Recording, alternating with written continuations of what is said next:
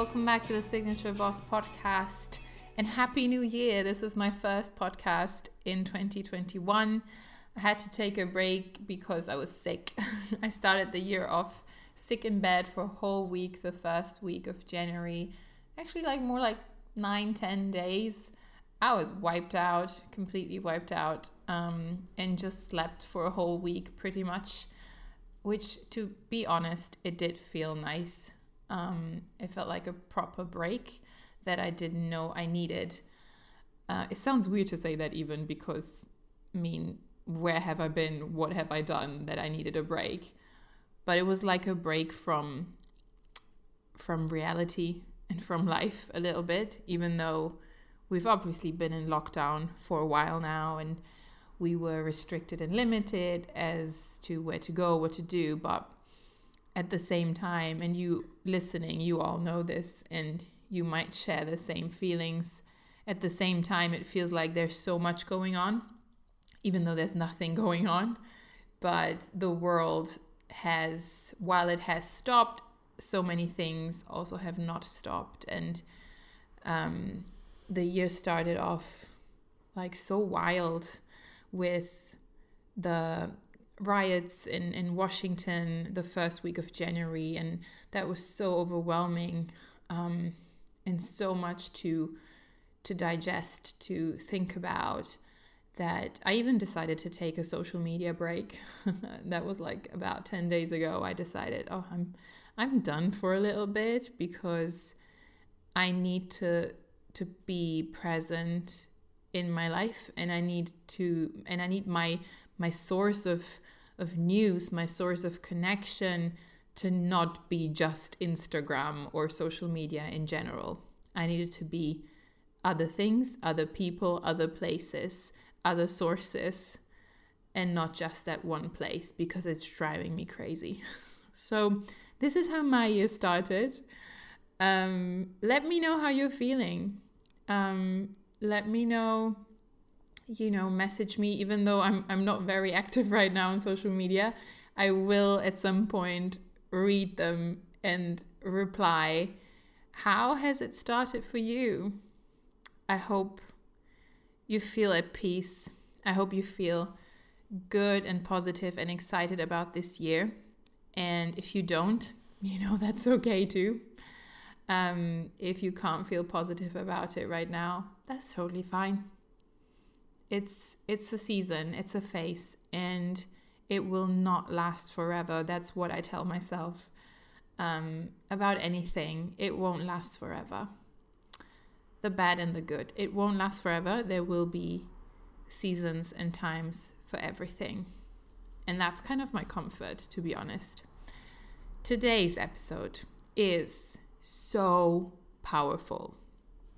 I cannot tell you how excited I am for you to listen to this. This episode is full of gold, pure gold. There's so much wisdom in it, so much power. I talked to my friend Bianca Bass. She is incredible. She's such a force. She's a marketing coach. Bianca has worked with the likes of Google. She's worked at 10 Downing Street. She was published in Forbes and Vogue, just to name two of the massive publications she's been in. She's such a talented coach. She's such a talented copywriter and marketer. And what she does so well is weave life and business together. She actually mentions this in the podcast as well. There is no life-work balance. They're all one. They're all they're kind of all flow into each other. They are all who we are. We're not just, we're not just, oh, this is our private life and we switch it off when we go to work. Everything we are, who we are, influences what we do as well. And she does such a great job at communicating this in the way she communicates it on social media, but also with her clients in her work. I love how she weaves the two together, because I deeply believe, and this is one philosophy of the Signature Boss as well, that what we do comes out of who we are. Who we are is the foundation of what we do and what we build. being comes before doing. I deeply believe that, and I know you will enjoy this episode. Bianca's background is super interesting, and we talk in depth about where she comes from, her heritage, and the lineage she comes from, how she draws power from that, how she draws like inspiration from that for her life and for her work. And I believe that listening to her story will empower you, encourage you. There are so many hell yes moments in this conversation. And I hope you enjoy listening to it as much as I enjoyed being in the conversation. Bianca is very raw, very honest in this episode, talking about her personal life and about work. We cover so much ground in this episode, I can't even tell you. Like from childhood trauma to growing up as a third culture kid and how to leverage the many identities we grew up with in that way, to leaving a toxic work environment and believing that the next opportunity is always around the corner for you. She has so much wisdom, so much knowledge to share, and I'm excited for you to hear it. Enjoy. I hope you have a beautiful day, and let me know what you think. A couple of minutes late. I'm so happy to be here. Don't worry at all. I have time today. I mean, I'm in lockdown, so there's nowhere else to be today, really. No, it's perfect. I love your photos in the background. That's so beautiful. Thank you. They're my own. Like, I know. They're stunning. You can buy them in my online shop. Link in below. Exactly. I'll put everything down below. Nice to see you. Good morning. Good morning, my love. How are you feeling today? I'm feeling actually very good, very well rested. I'm really excited about our chat. Me too. Yeah, I just feel very calm and I don't know, lockdown feelings. Kind of a bit of everything, but I'm feeling very calm. And I actually wanted to start off this podcast with a question that I learned from you, which I love. Oh, tell me. How is the weather in your mind today? Oh, I love that. I love you for asking that. Okay. I love you for coming up with that. It's amazing. I have my answer. So yes, I'm so excited. Are there any particular topics or things you want to cover? I'm so intrigued. Let's have a super expansive conversation. But yeah. You know, I thought with the two of us, I was very confident that we wouldn't need like much of like a structure, if you don't mind. Oh my God, of course I don't mind. Thank you so much for holding the space, honestly. And I feel like it's such a beautiful day today. The energy feels perfect to do this and to be here with you. So thank you. Same, I feel the same. And thank you for saying yes. Obviously not everyone says yes. So I'm really grateful for you to be here and to have this chat and introduce my audience to you and what you do and who you are. Because I just think you're a beautiful person. Oh, likewise. I receive that with so much gratitude, and awesome. The same. I can't wait for more people in my network to know you and to know your work, because the way, and we'll talk more about this when we start recording properly, but the way that you combine a story with an image is so powerful. Thank you. Thank you very much. When I was talking to friends, I'm like, oh, I'm doing this podcast with Nadia Melli. I don't know if you know her. You really should check out her work because, oh my God, it's beautiful. So it's such an honor to be here. It really is. Same. That's a great start. We're both honored to be here. So full of honor, full of excitement, and just full of expansiveness. You know, I've always felt beautiful. Very connected to you, and so this just feels very natural. Awesome. And I feel the same. I feel very connected to you. However, I don't know that much in depth about your story. I know you came from Brazil when you were really young, right?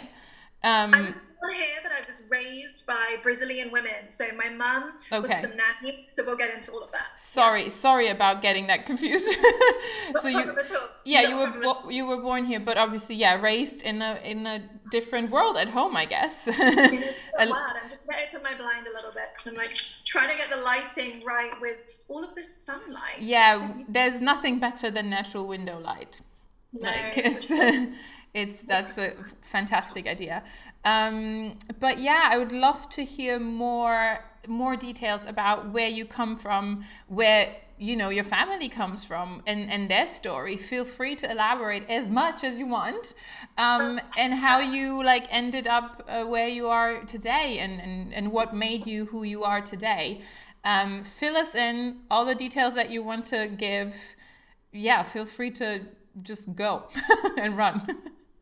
Absolutely, and it's quite a story in terms of just being Amazing. like you are. It's a real collision of culture, Yeah. of different places and influences, and it's very much made me who I am. So being asked about it is one of my favorite questions, so yes. So you were born here, but your mom and your dad, or just your mom, came over here when and how and why? Sure, so my mum came over when she was 17 from Brazil. And that's young. Super young, and it was a difficult time in Brazil's history because it was under military rule, and my mum was the only daughter with 3 brothers, and she felt this compulsion to do something, to go somewhere, but her family had never been on a plane.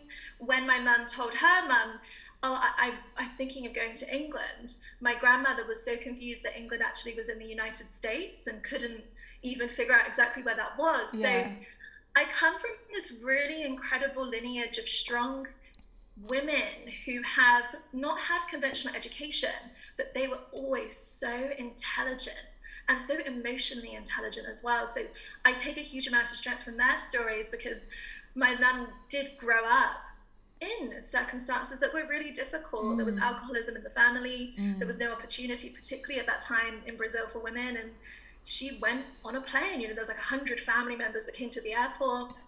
It was February when she arrived. She was wearing flip-flops, couldn't speak a word of English, had never been anywhere, to the point that my grandmother had never, even when, over the course of her whole life, she'd never been to Rio, for example. That's how little the family had traveled. We're from Sao Paulo originally. And so my mum comes here, and she has this incredible story from being a cleaner and living in a bedsit where she couldn't even stand up.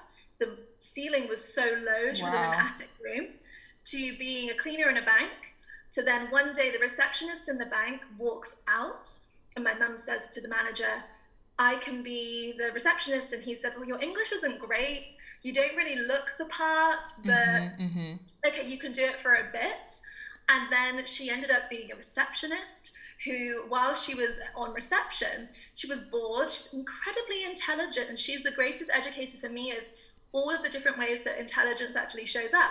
And she's on the reception, and she's helping the banking staff come up with a payment process, and all of the staff are telling the management, this woman on reception is super smart, can we put her on a graduate program? So they were petitioning for her to join a graduate program.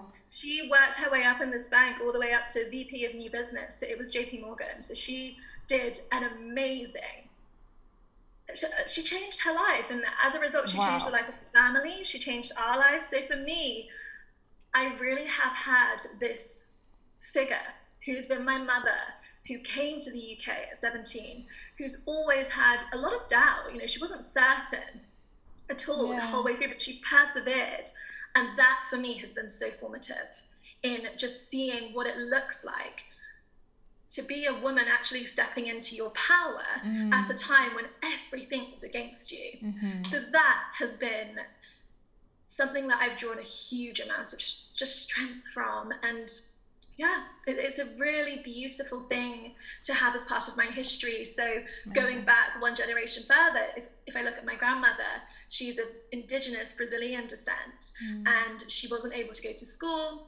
Her and her family worked on a farm as laborers, and she had the foresight to actually move the family from this farm where they were being mistreated to the city. So one by one, she brought her siblings, and she was one of 16. So she kept bringing them.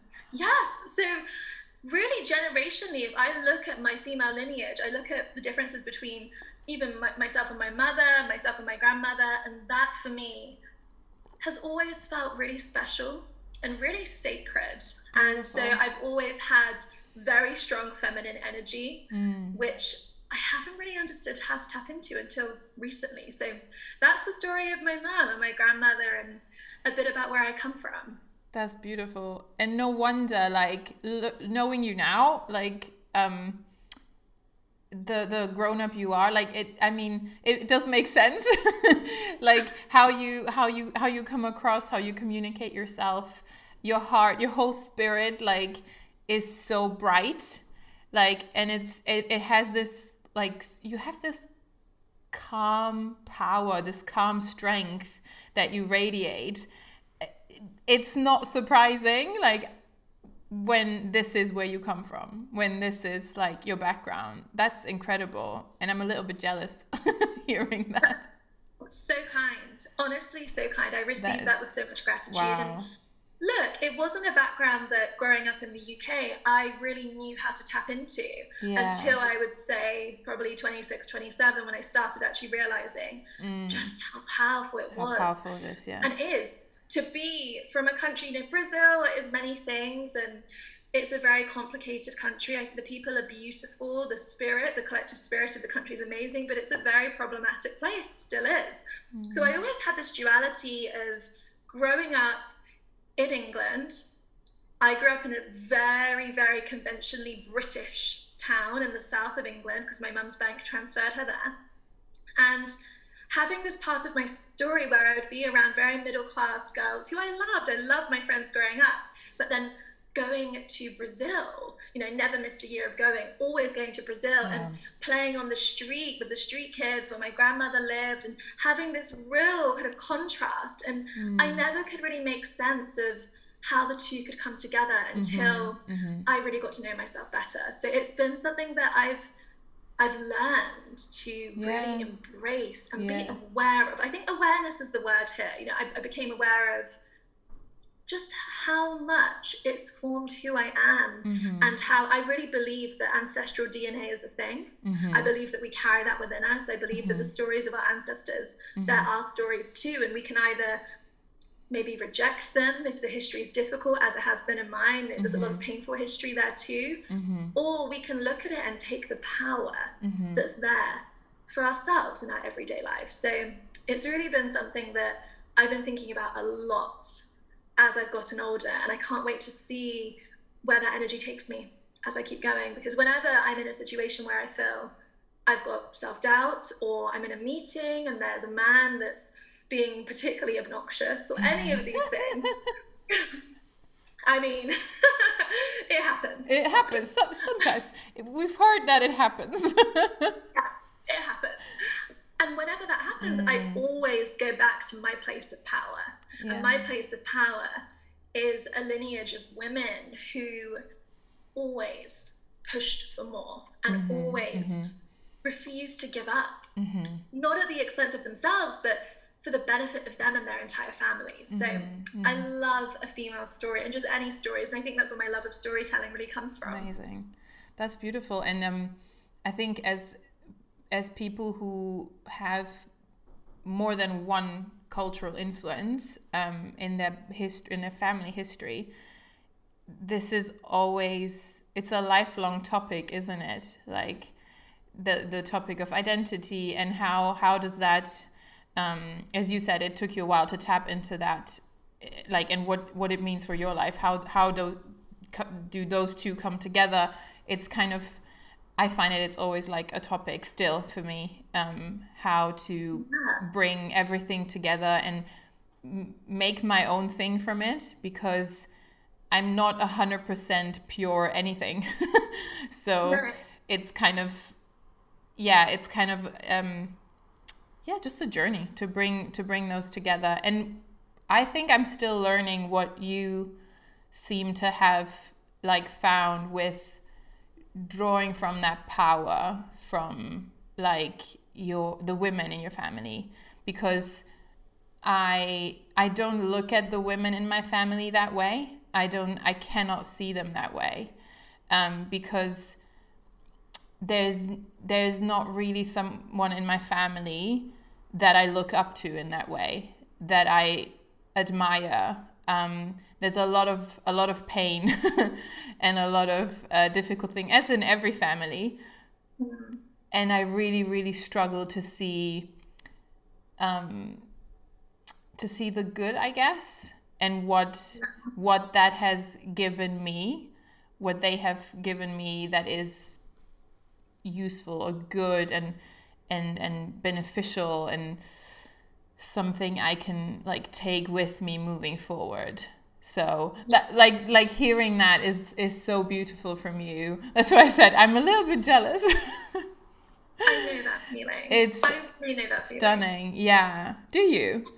I do. And I'll share, and I love what you're sharing here because it is a lifelong process and day to day it changes. And so much of what you said resonates with me. It was when my grandmother died in 2017 when I had to go to Brazil immediately because the funerals happened within 24 hours. They pushed it back a little bit for us to get there. And I was thinking, this is so extreme. I work in London. I was in a head of marketing role. I had a big team, and my grandmother, her name was Iraci, which means mother of the honey, and which I just love. And she died, and we had to go very quickly. So I had to go from work to get the plane, to get to the funeral, straight off the plane on the other side, because door to door it's about 16, 17 hours, to be with her.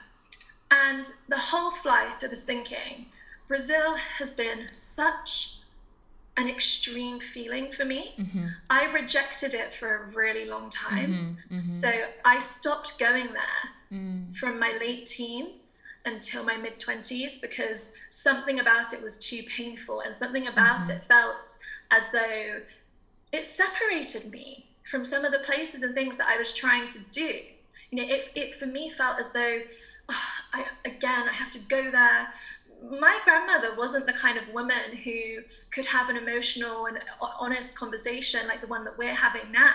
She didn't have that openness. She had emotional intelligence in other ways. So she knew that when I wasn't coming to Brazil, she understood that I needed to do that as part of my process, but we never spoke about it. But when I saw her, this is quite intense, but I'm going to go there. When I saw her, Catholic country, coffins are open, very different funerals from the ones here in England. I know, yeah. And you'll know this too from your own experiences. And she was there and she was so peaceful. I looked at this tiny 4'11" Indigenous woman and I thought, I will never know what you have been through, but through your story, I find strength. Through your story, because of who you are, I am who I am and where I am. And it's the same for you, right? If you think about your lineage, how are you as Nadia in the place that you are now? And there are parts of the decisions that your mother and her mother made that have contributed to that. So I had anger towards my grandmother as well. Sometimes she was rude. She would look at pictures of me in the past and she'd say, you look so much better now. Her social cues were not as you would potentially expect. My gosh, that's the same with my grandparents. I feel like maybe it's also like a cultural thing. Like, yes. There's just no sensibility like for, I don't know what it is. She did not have the conventional social cues. She felt something, then she felt compelled to say it, and she just wasn't bothered by those things. And I, growing up, I wanted to be exactly as you said. You know, I used to view myself as a mongrel. Oh, I've got so many cultures. You know, I'm a mixture of Italian as well, actually, Angolan, Indigenous Brazilian, French, you know, British. I've got all this mix of cultures within me. And I'd always think, this is so messy.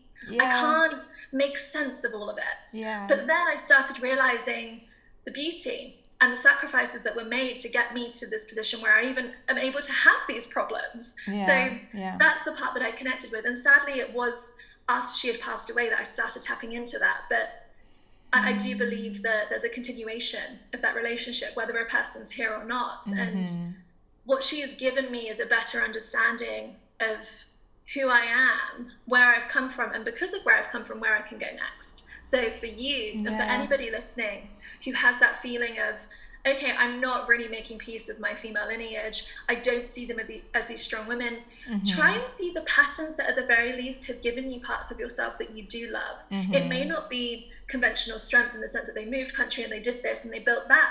In my case, you know, it could instead be that they have a love for art or poetry or song that actually is within me that I really thank them for. You know, there's other things that we can look for, and I think we have to be quite forensic in identifying. That's what I was thread. thinking. Yes, while you were talking, I was thinking I didn't have the word forensic in mind because English is not my first language. So, but that is such a good word. Like I was thinking, this is like digging work. Like it's if I look at my family, the women, the men in my family, I really have to do digging work to find the gems, like to find the things that I can draw from and like that I'm grateful for. It's like it's literally it's digging work. You have to be really, really paying attention to the details. It's not as obvious as in maybe more healthy and less dysfunctional families. Totally. And growing up, all I wanted, honestly, was to be a blonde-haired, blue-eyed child with a family that was cookie cutter, that were having the perfect Christmas, and they were all there with their knitted jumpers, and we were all so happy. And that is so far from my family. And oh my gosh, I feel every single word that you just said. If you know and you're listening to this, you will know that feeling, right? It's a feeling of kind of being othered. I call it an otherness, where you know, no matter how hard you try, your story does not align with those that are currently around you. And so I've had many, many Christmases where I've looked at my parents and my family and thought, this is just not the way it's meant to be. Yes. It should be like this. Yeah. We, you know, we're quite an explosive family. We love to argue. You know, we really love. Only yesterday we were arguing on the phone, and it's really funny having anyone like my boyfriend come into the dynamic and being like, why are you all shouting at each other? It's like, no, we're just having a conversation. We're just talking, yeah. This is us. And some of the best conversations I've had with my parents really has been through arguing and being quite emotional in that way. And so I never had the family that I thought I was meant to have. And I think I've been born into the wrong family as well. That would be something I would say throughout my childhood to myself. I would ask my parents, have I been adopted? This isn't making sense. You know, and this stuff is deep and it's painful because we laugh, but I do believe, and my mum taught me this, because she's since retrained and now she's a psychotherapist, because she had a lot of trauma from her past. Amazing. And alcoholic dad, you know, she had a lot to make peace with. And she only made peace with it in her late 50s, really. So there's always time. And I was talking to her about how I rejected the family. And what was that like for you as a parent? She was like, well, it's obviously painful, but it's part of the natural order. A child has to reject the family to form their own identity. Otherwise, you just become the same, and you don't actually form that sense of self. So particularly for a woman to push against what the family have wanted, what they are perhaps projecting, and say, no, I reject this isn't for me. That's how we start to change the world, because that's where we start to push back and carve out things, saying, no, that part of that's not right. Yes, I can draw strength from that part, but that bit over there, not for me. And that is how we as women liberate ourselves. So she helped me understand that me pushing back and really feeling resentment often was part of my growth process. So when you're looking at it, it could be helpful to look at it like that. It's essential for us as women to be carving our own paths and rejecting our families and then coming back to them in a way that feels more true to who we are.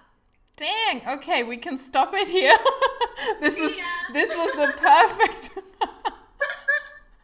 This was just wow, amen. Like this was perfect. Wow, thank you so much for sharing that part as well.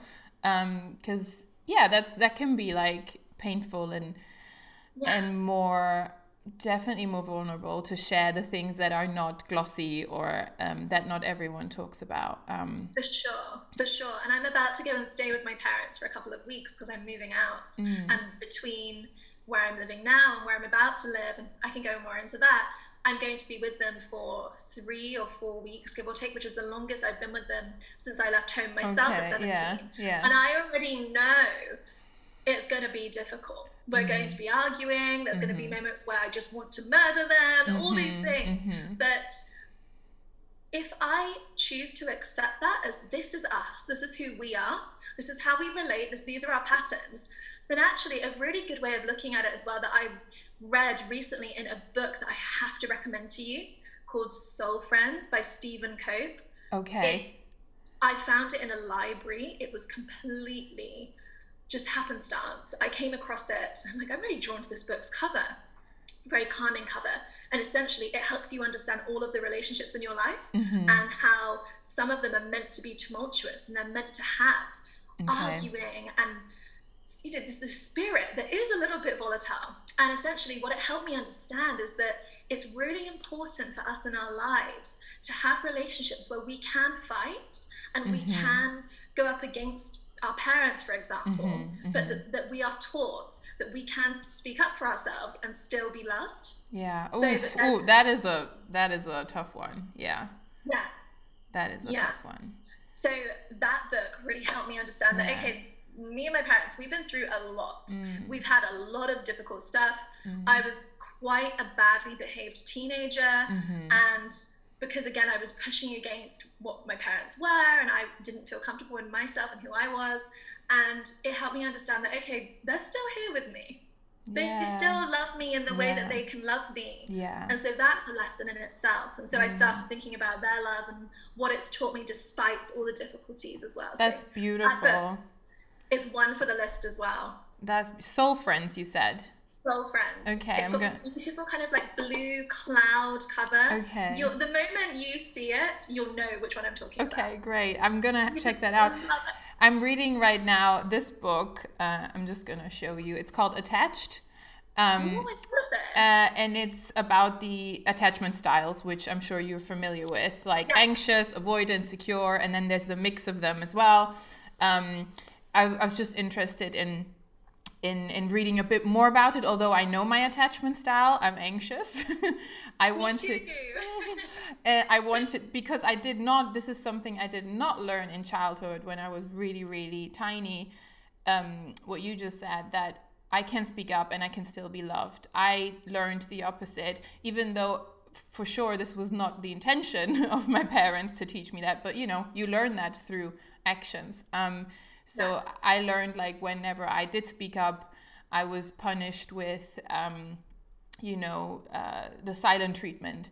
I was punished physically, or like in other ways, like it was bad for me to speak up. It was bad for me to be myself even, and to express my true self, or what I'm thinking, or my opinion. So that's how I became anxious, because the relationship, well, here we go. I love how we're talking. Yeah, I love how we got here. But yeah, because the relationship was not affirmed, even though the opinions were different. The relationship between me and my parents was not affirmed. It wasn't like, okay, we differ here, but our relationship is not changing. You know, I'm still listening to you. I'm still talking to you. That wasn't the case. Even though, again, I know this wasn't their intention. And today they are different. But unfortunately, we learn this crap when we're tiny. So that's, it's a really interesting, I just started 2 days ago. And it's really interesting in how obviously that relates to our relationships and things like that. Absolutely. And you've been on your own journey with that, right? Over the past couple of years have been completely redefining that. Yeah, completely. That's so powerful. Yeah, it's been wild. It's been wild to start, like, from scratch in a way. But I'd love to know more about if we pick up where, you know, when you came into this world and how, you know, we've heard from your lineage and your amazing mom and your amazing grandma, and like how did you, growing up, was that the confidence you have now and the peace you have now? I mean, obviously, I guess that wasn't always the case. But progress every day. Everyday progress. how do you look back at your childhood now, growing up, obviously, in different worlds, in two different worlds, and trying to reconcile them. Like, do you feel like you grew up with any, stereotypes that you had to fit into? Did you grow up like free to express yourself? Did you have that soil to become the confident self you are now, or is that something you dug out for yourself, like, and fought for yourself? Such a great question on so many levels. I did not grow up confident at all. If we're talking about attachment styles, mine's also anxious, and high five. It was very much because because my parents worked, and they worked a lot, and so I was raised by amazing Brazilian nannies. But what that meant was that I had many different adults who were looking after me, and in those crucial early months, as we know, attachment styles can be formed if we don't have enough certainty that our parents are going to come back, and all of these things. So I grew up very shy. English was my second language, so I was always really hyper aware that I was foreign and different, and I didn't even know anybody who was a quarter of a different nationality. Oh, wow. In primary school, right? Like, it was really intense in that way. So up until the age of 11, I had something really interesting, which is that I was super shy, but I was very, very focused on my studies and on writing. So I became obsessed with, like, I'm going to master English, I'm going to be the best writer, I'm going to speak really well, which is why I speak with quite a posh accent, even though my roots are so not posh at all. But I was so aware that I was different. So up until 11, I was, like I said, really shy. And this is interesting because what I've been learning since in therapy that I've been in for years on and off is that a lot of my conditions of worth and my conditions of love and the things that I needed to do to be loved were to be a good student and a good child and write something really beautiful, and oh look, she wrote a poem, oh she wrote this. And so my conditions of worth, even to this day, are often around productivity, and I have to fight that because I've understood the root of where that's come from. So that was me up until 11. When I transitioned to school, a bigger school, and I ended up really being aware even more of how my family were different, I started rebelling a lot. So got into quite a lot of trouble, got in trouble with the police. I can't even picture that for you. Yeah, like really badly behaved. And my conditions of worth in that school were being the jester and the joker. How can I be really funny and do pranks and do bad things? And all I wanted was to be accepted. And often, as you know, in schools, to be popular and to be accepted, you've got to be like a bit bad. You've got to be like hanging out with boys and doing stupid stuff like shoplifting and other things. So I went through that process. And that process is when I was also rejecting my family, because for me, they were completely different, and I didn't want different. All I wanted was conformity.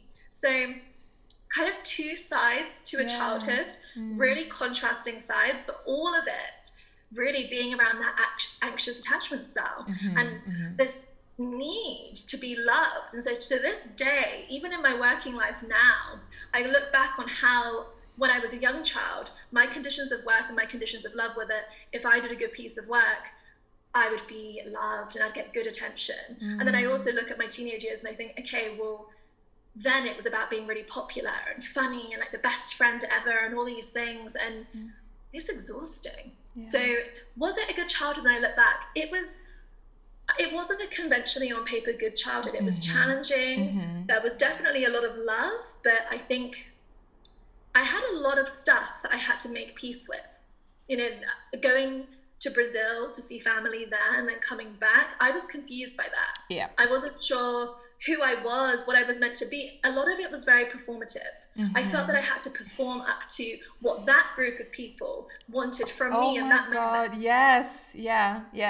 Like when you're there, when you're in Brazil, you behave like your Oh cousins, yeah, and you try to be the Brazilian.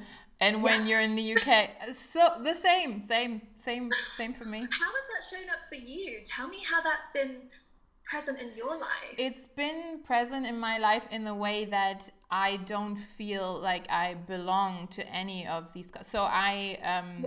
I was born in Italy. I'm Italian, um, but my parents moved to Germany when I was 1. So I grew up in Germany, and I don't feel a belonging to Germany, Mm. and I also don't feel a belonging to Italy.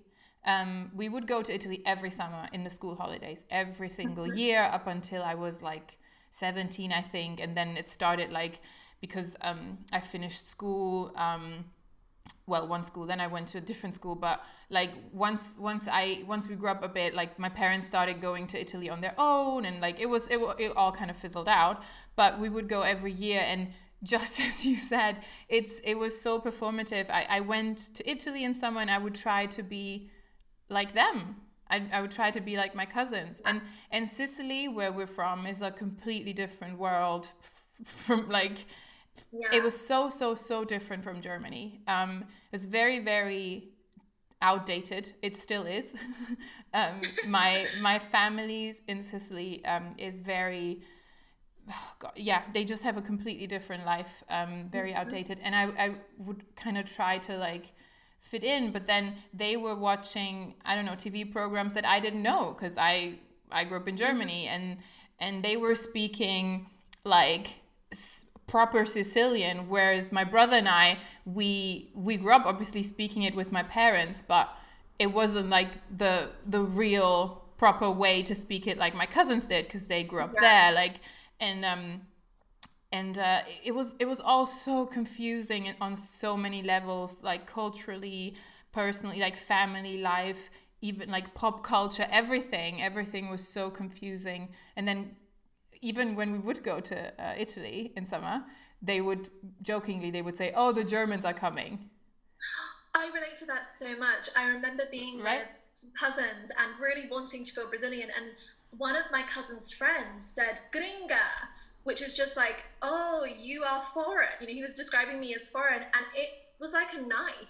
Yeah, It yeah, really yeah. was. So when we were there, we would be called all the Germans, like for fun, but still. And in Germany, obviously, we were all the Italians, we're the Yeah, immigrants. And I was like, fuck, like where, if I don't belong here and there, like where do I belong?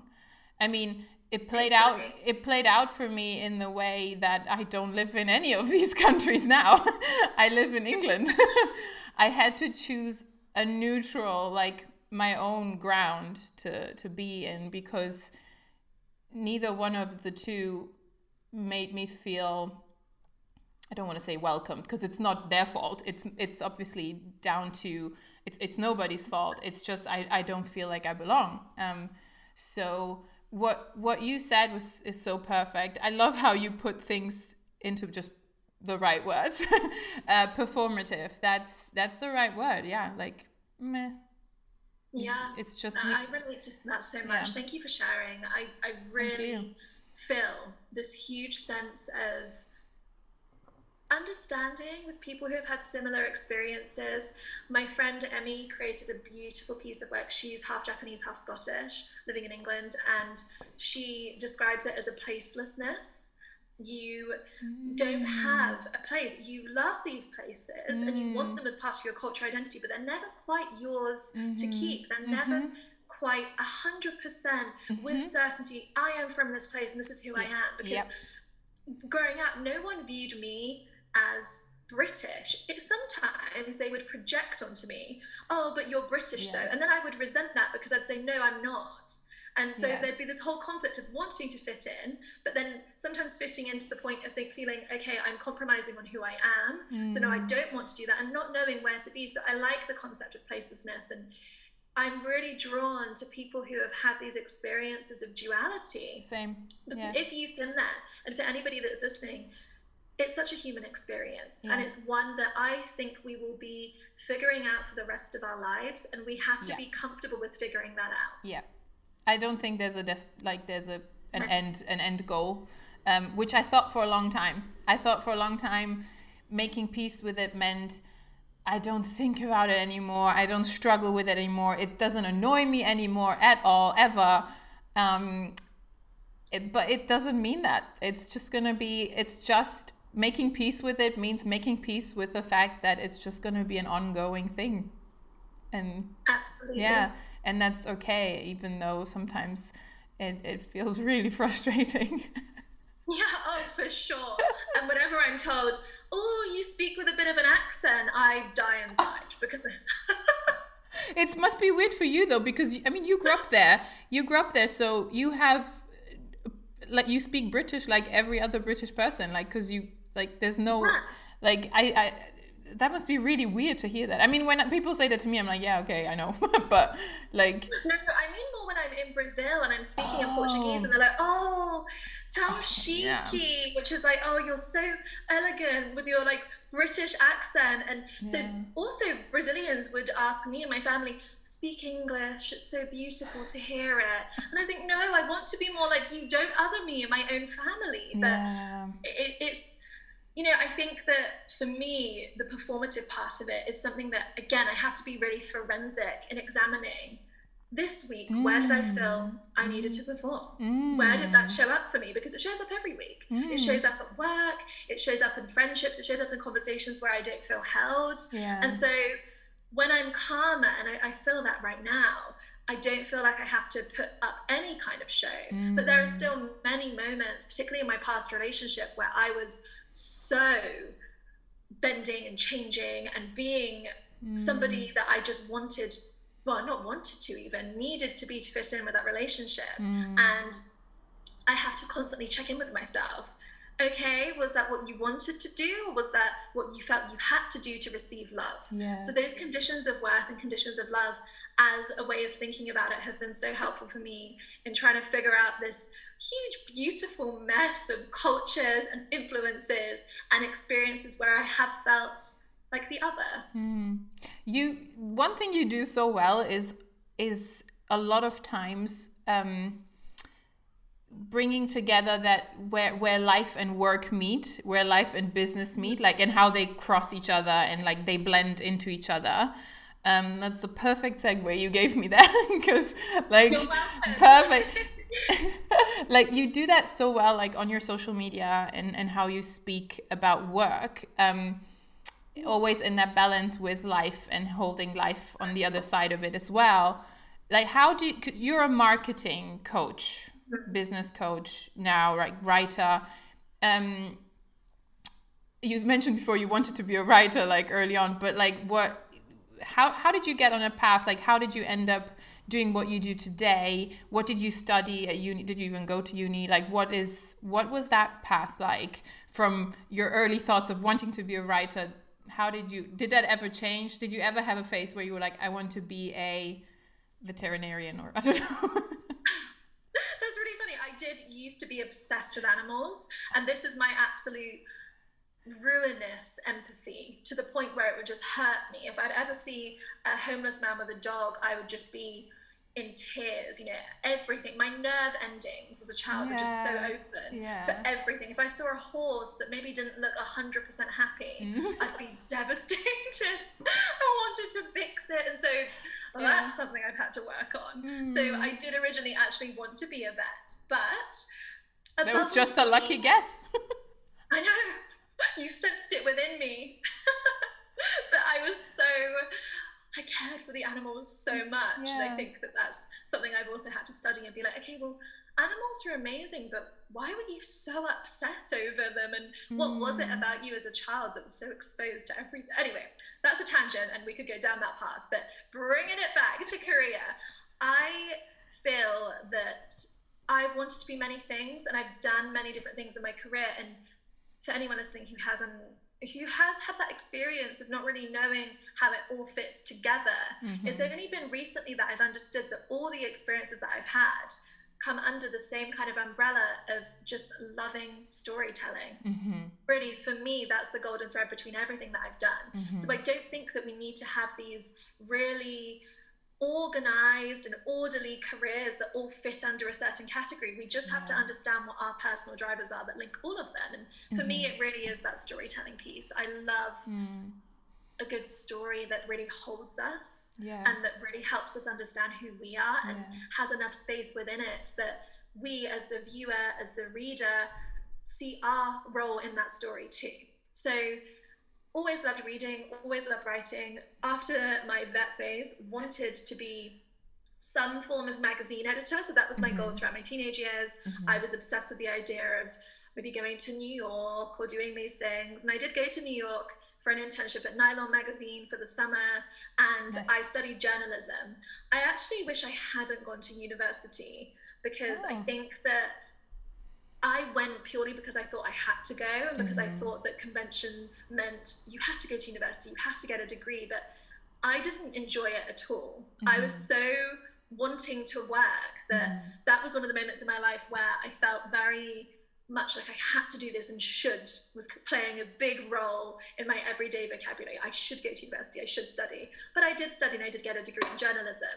And the whole way through I was doing internships. So my absolute dream was to get an internship at Vogue, and I applied every year. And eventually I did get that internship in my last year of the degree. Amazing. So did some really exciting things that someone from my background wouldn't have expected to do necessarily, because it's quite a lot of nepotism in the magazine industry. And I didn't grow up in London, so did a load of internships, graduated during a recession, and realized, okay, I'm not going to be able to afford to live doing a magazine job. As much as I love the industry, I'm not going to be able to afford to live. So what is it about it that I really love? And I was looking for jobs, and I was quite desperate, needing to pay rent, not knowing how it was going to work out. And I saw an advertisement for copywriters, and I kid you not, I didn't even know what that was. Like, okay, copywriters, John Lewis, how hard can this be? What is this thing? And ended up getting the job. So my first job was at John Lewis. Then I moved on to Wait, you applied for a job you didn't know what the job was? No. And I believe in doing that. That's a great piece of advice, honestly. Apply far and wide. I didn't have a clue what I was doing. I had to Google what the terminology was before the interview. Before the interview. But then... Oh my gosh, that's amazing. I've never actually reflected on it, but it was a moment of necessity. I needed a job. They needed people. And I thought, I can do this. There's something about being young and completely clueless. It's actually really, really bold. Sometimes, and courageous, you know? So I love that energy if I think about it. But yes, applied for this job, didn't know what was going on, got the job, and started a career in copywriting and content that kind of evolved over the years. So I started working for big brands, like I mentioned, John Lewis. Bless them for having me. If only they had known at the time what they were taking on. Amazing. Then, I'm sure you did a great job, like even without knowing. Because copywriting is something that also, yes, it's a skill you can learn, but it's also talent with words, isn't it? Like, so it is. Even if you didn't, have that title, copywriter, and you didn't know, you're still talented with words and communication. So I'm sure you did a great job. Thank you. I just wasn't from a family that came from a background that they had degrees or any of these like conventional things. So I couldn't go to them and be like, oh, what's a copywriter? Should I do it? It was very much making it up as I went along, but somehow it all works out, because it always does in the end. So copywriting, John Lewis, Selfridges, and then I worked my way up to manage a copywriting team at TripAdvisor, which was amazing. Got to work between here and then Boston in the US, which was so good. And then that's when my career took a bit of a turn, and I started feeling like I needed to progress and that copywriting wasn't enough. I'd barely known what it was a few years prior, and now I was over it. And I thought, I want to work in marketing. I know that I can write, but I want to have my ideas reach greater audiences than just through the words. I wanted to understand what the impact of my words actually would be in terms of sales and other metrics. So I get into marketing, and I got a head of marketing job at a company that was essentially a building site. And my task was to turn it from a building site into a series of co-working spaces and event spaces and turn it into a whole brand. Oh, is that the And labs labs, space? Oh, yeah. yeah, I love that place. Oh, I'm so glad. Amazing. So yeah, we took that from one building to 8 buildings across London and also Wow. in Tel Aviv in a year. And that was my first experience of a startup and really having to do everything from scratch. And it's been interesting. I've worked for 2 startups since I left labs, and now I work for myself. Yeah. And I have found that I've had some quite traumatic experiences working in the startup world, because you do have to do everything from scratch, and there's such a focus on raising money, raising the next investment round, that I ended up having this really linear career working for these lovely brands to going to unknown companies and being the person in charge of making them known. And I feel like it's been such a formative thing for me, because I left working full time for these companies relatively recently, and the thing that I'm taking from it now is that I feel like I'm still, and I could get more into this, but I still feel that I'm healing from some of the toxic environments that I've been in. And so my role now with my everyday work is, where is a place that feels emotionally safe for me? Where am I working for clients, for people? I do one-on-one coaching. I work for companies to helping them with their branding. How can I be with people that are respectful and that make me feel good? So right now, my big career focus, and I've had some success that I'm proud of, but right now, my measure of any form of success is around the feeling. How do I feel at work? What does it feel like day to day? How am I feeling this week? Where am I having to be performative? Where am I not? So different measures. And, you know, I really have loved my career. It's so far, I'm just getting started, just warming up. But so far, it's been amazing. I have been able to do things financially that I didn't expect to do. I've worked super hard. I've traveled a lot. I've seen places globally like you have, that so fortunate to have been able to do that. But I am still healing from some of the experiences that I've had, and I'm happy to expand on any of them. But that has been something that, I've had to really understand, that there are people in business that it can be super tough. And if you don't trust your instincts enough, you can be in situations that are emotionally really difficult. And I think work is fundamentally personal. It's not a separate thing. The professional is the personal, and vice versa. There is no balance. It's all our life. And there's been some tricky times in mine. Yeah. And it's interesting because we're taught, when it comes to business and work, that feelings are not a measure. Like, what do they have to do with anything? Like, whereas it makes so much sense to go about it that way and say, no, but it does have to make you feel good at the end of the day. But that's not how I grew up at all, and I guess you didn't either. Like, no, I didn't. I really didn't. I grew up seeing that if you work this hard and you put this much effort in, then you will get this back. But there will be tough moments along the road. You'll be treated like shit sometimes, but you just have to keep going. And I'm just not buying that. I'm not buying having to, in the current climate where we are and where we are as women in our movement of having more rights and having more opportunities. I'm not buying that we have to just take it or put up with it, because I can't do that. And I've done a lot of that. You know, I've done a lot of that. And I've done a lot of things that financially have been really great. And they helped me buy a flat in London. Amazing. But I'm not doing that at the expense of my mental health. And so that's where I'm fortunate enough, and it is a privilege to say this, to be able to really reassess and think, okay, some of this is not serving me. When I am serving other people to the point that it's not serving myself, I'm not aligned with myself. So I have to go back and see, what is it in my career that actually means that I can give other women, for example. One of the things that I really love, that I happen to work on, is coaching women one-on-one to build their confidence in telling their story. Because any success I've had in my career, working for these big brands and then becoming a head of marketing at a very young age, it was because I was able to tell a story about where I have been and where I'm heading. So I love to give others the tools that I have learned over the years. So that's a big thing for me now. Taking back some of that energy and helping more of us be where we deserve to be and where we want to be.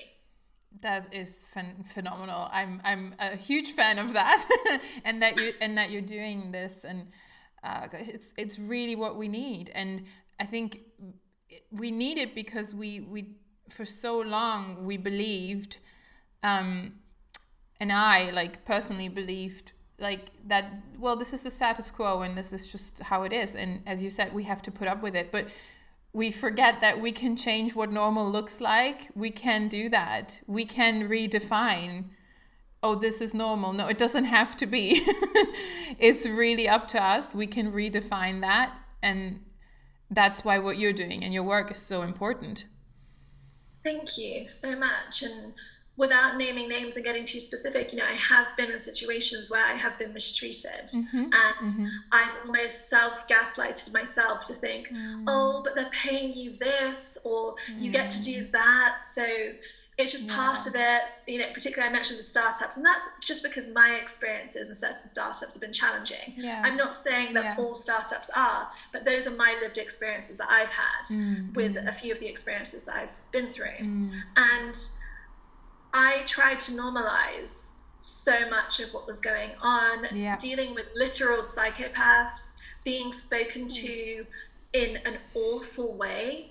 And so if there's any inner peace that I have and that I'm cultivating, it's because I know what it's like to be a woman who has really tried and who's really tried to do what she thought she had to do, and has understood that actually there's a lot of pain in rejecting ourselves in favor of a path that we think we have to be on. Bless you. Sorry. I'm so quiet. I'm like, whoa, nicely done. I think I killed some brain cells just now. I tried to sneeze quietly, and I don't know. I don't know if I don't. I don't have to edit this out.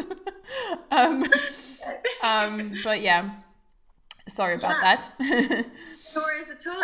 I guess my point is that I really want more of us to be able to feel that, exactly as you said, we can change the situations around us. Yeah. We can create microcultures within larger organizations where we influence our teams.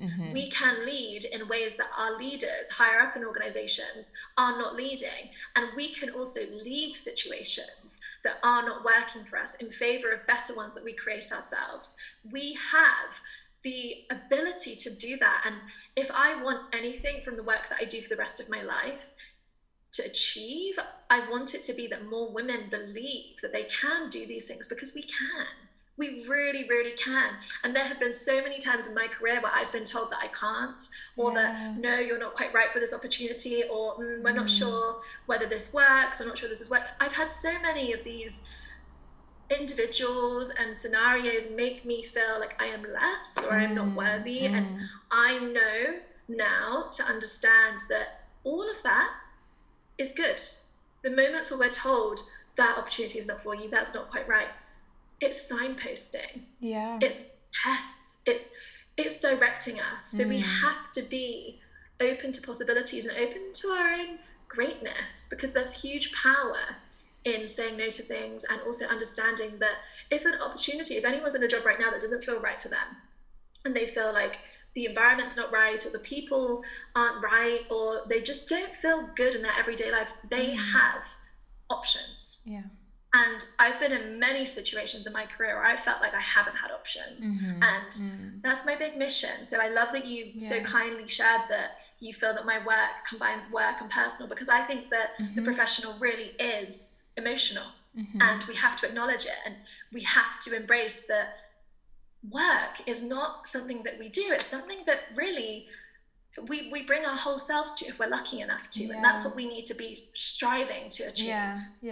And obviously it is also a privileged position to have different options in life. It is a privilege, and I totally understand, and I know from experience in my own life and my family or friends that there are certain situations where there isn't much choice, and Yes. people have to do what they have to do, even if they don't like it at that point in time. However, I've also realized that even within like those tight frames, sometimes there is a smaller choice, and that I can do something that I don't love with love anyway. Like I can do something that I don't enjoy with an attitude of love. It is possible. And like, yeah, even if there's not many choices or many options, there's always, within even like any limits anyone could have, there's still some kind of choice. And sometimes it takes someone else to make you see that as well, if you don't see it Totally. yourself. Totally. And sometimes seeing that is really hitting rock bottom Mm-hmm. and realizing I Yeah. am so miserable. I was in Yeah. a job that was great on paper and it got me a lot of great experiences. I have been fortunate enough to do some really cool things like giving talks at Google, going to 10 Downing Street. I'd love to go back there now. I've got a few things to say. I bet you do. That would be A great. few things to say. I've been really lucky to go and do these big things, and I have also been in a role where I was deeply miserable and I felt like I couldn't leave because, exactly as you said, I come from a family where I watched my parents be in roles for decades that they didn't actually like at all.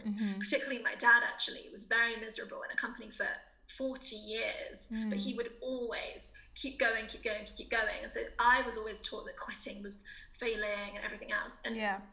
I had to leave that job because I was working in close proximity with a psychopath. I can't say too much more than that, but it was very, very challenging. And I was working with someone who turned out to be a fraud. And I found out there was this fraudulent activity, and it was a whole thing. And where that left me was in a place that I felt that I personally had completely failed because I'd chosen to go to this company. And I was completely depressed, diagnosed with depression and couldn't sleep, really was in such a dark place with it. And at that time, I didn't have savings. I didn't have options to go off and just take the time that I needed. So I was signed off from work for a bit to just get my head together a little bit more. And then that was, exactly as you said, a small choice that in that moment I could make to say, I put my hand up, I can't continue in this day to day. I need time. And then eventually I found my next role and I moved on. But it took time and I felt very helpless until I hit absolute rock bottom. And I realized, okay, we're here now.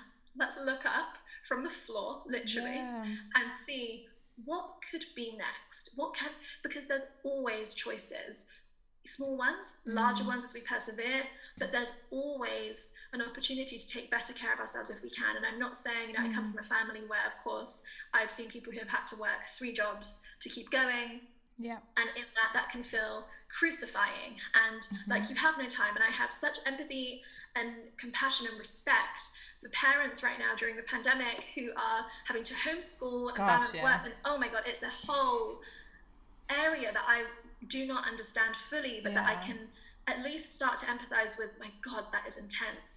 But small choices that we can make, we always have a next opportunity that we could go for, something that could be at least marginally better.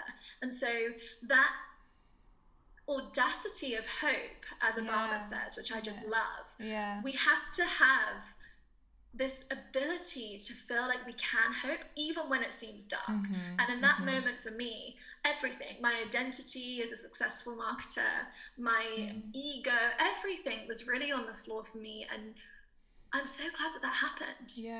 I'm really glad that happened to me. So that's taught me a lot, because up until that point it was linear for me. And now I realize, okay, actually I can get through these things. And we can. And I think we have to draw from our collective strength, and we have to support each other. And I read something so beautiful about the pandemic recently, and it was talking about how we are all in a storm, but we have different kinds of boats. Some of us have yachts, some of us have ships, some of us have a rowing boat, some of us barely have a paddle.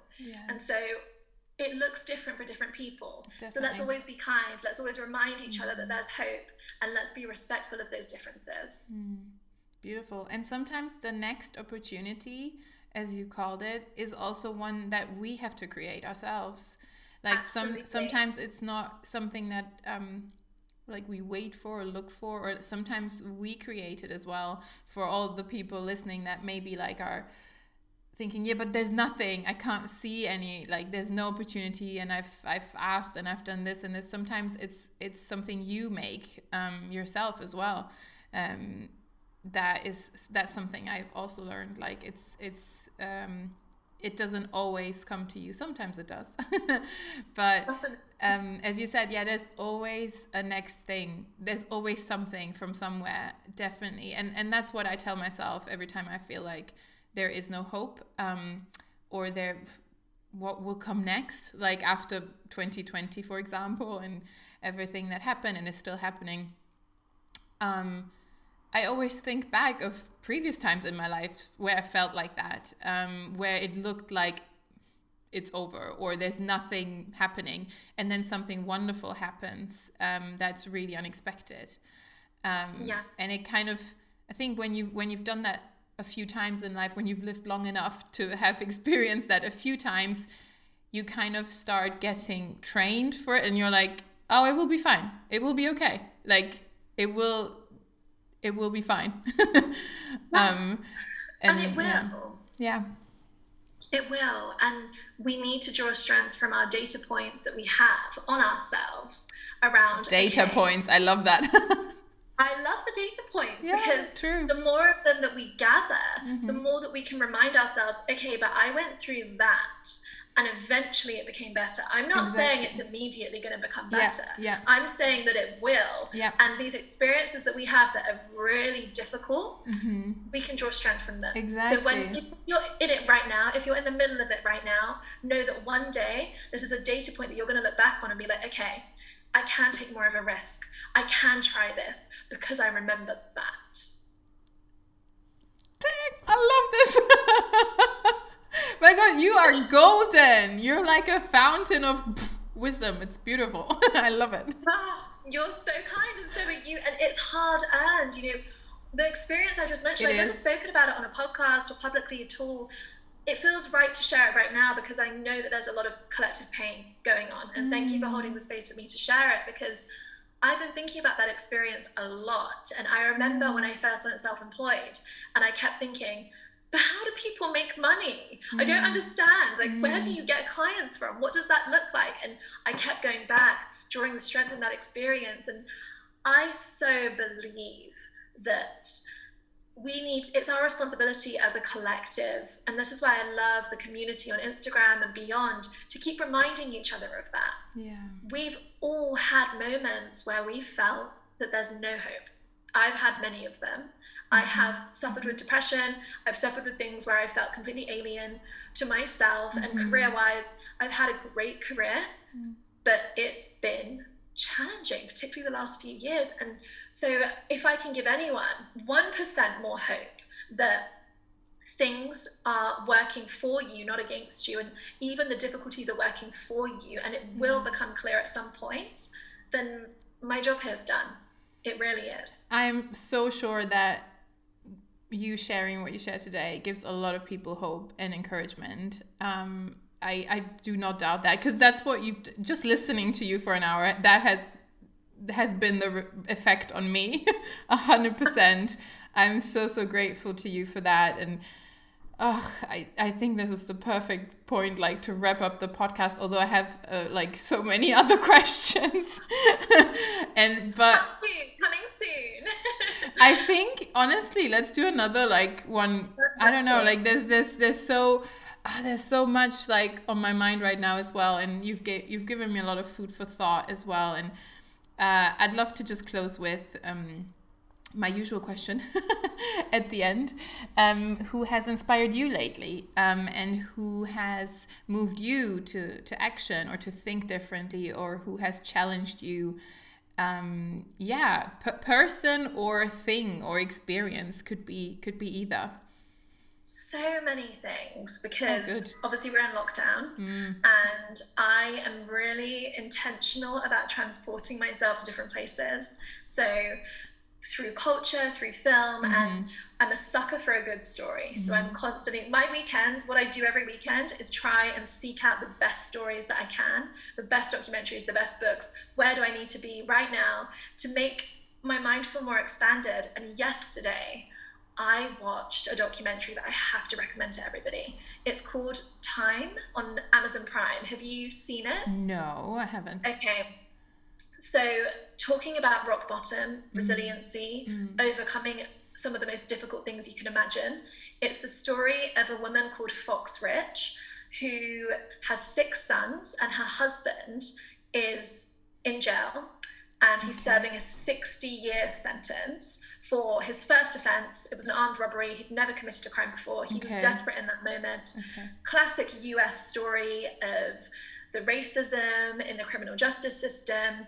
And essentially, it's a story where this woman, Fox Rich, has created this archive of home video footage because she was documenting what life was like for her raising these 6 sons for her husband when he eventually got out of prison. So it follows this family over 20 years, and the strength of this woman is unbelievable. And this incredible female director has come in, helped Fox Rich with all of her footage, and filmed the end of their story. And I don't think I've ever seen a film that captures female strength and matriarchal strength and resiliency as much as I have in this film.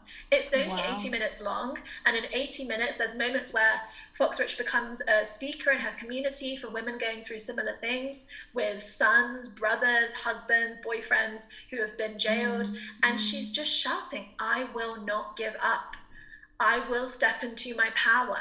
And it gets you right in the heart. So for anyone, I recommend it to everybody, but if there's anyone in particular that feels like right now they're struggling, that they can't see that hope, that they understand that there may be light, but they don't feel it right now, and the light in their eyes has gone out, that documentary is so moving. Time on Amazon Prime. It's beautiful. Thank you. Oh, I'm going to watch that tonight for sure. I'm like, I'm currently like scrambling for things to watch, like on Netflix or Amazon. I'm like, I feel like I've watched everything, but obviously I haven't. Thank you for that. That sounds incredible. Wow. And we sure do need more of these examples in our lives. Definitely. It's an incredible story. Wow. Thank you so much, Bianca. This has been pleasure. This has been a joy, and I want to continue the conversation. Me too. And you know what I love so much about it is that we have such similar experiences with identity. Yeah. And I'm almost like I could do a whole podcast just on that. Because so moving, and it really helps to hear your experiences too. So thank you for sharing. I was like, I want to ask you more questions. I want to interview you. Yeah, let's do it. We can do that too at some point. I would love that. Yeah, I would honestly really love that. I think you would be a great interviewer, honestly. Like if I ever like have if I ever want to do like an episode on me, well, which I've done already, but like you would be the one to interview me. Yes, like, please. Yeah, you would be great at this. Let's do it one time. I would love that so much. Yes, and just thank you so much for inviting me to share my story. I feel so honored to have met you, and it's such a great example of how Instagram is many things, but it's brought relationships like this, which is just incredible. Like, you've made my weekend. You really have. Oh, thank you so much. You made mine. I'm going into the Sunday very, very happy, happier than before even. So thank you so much.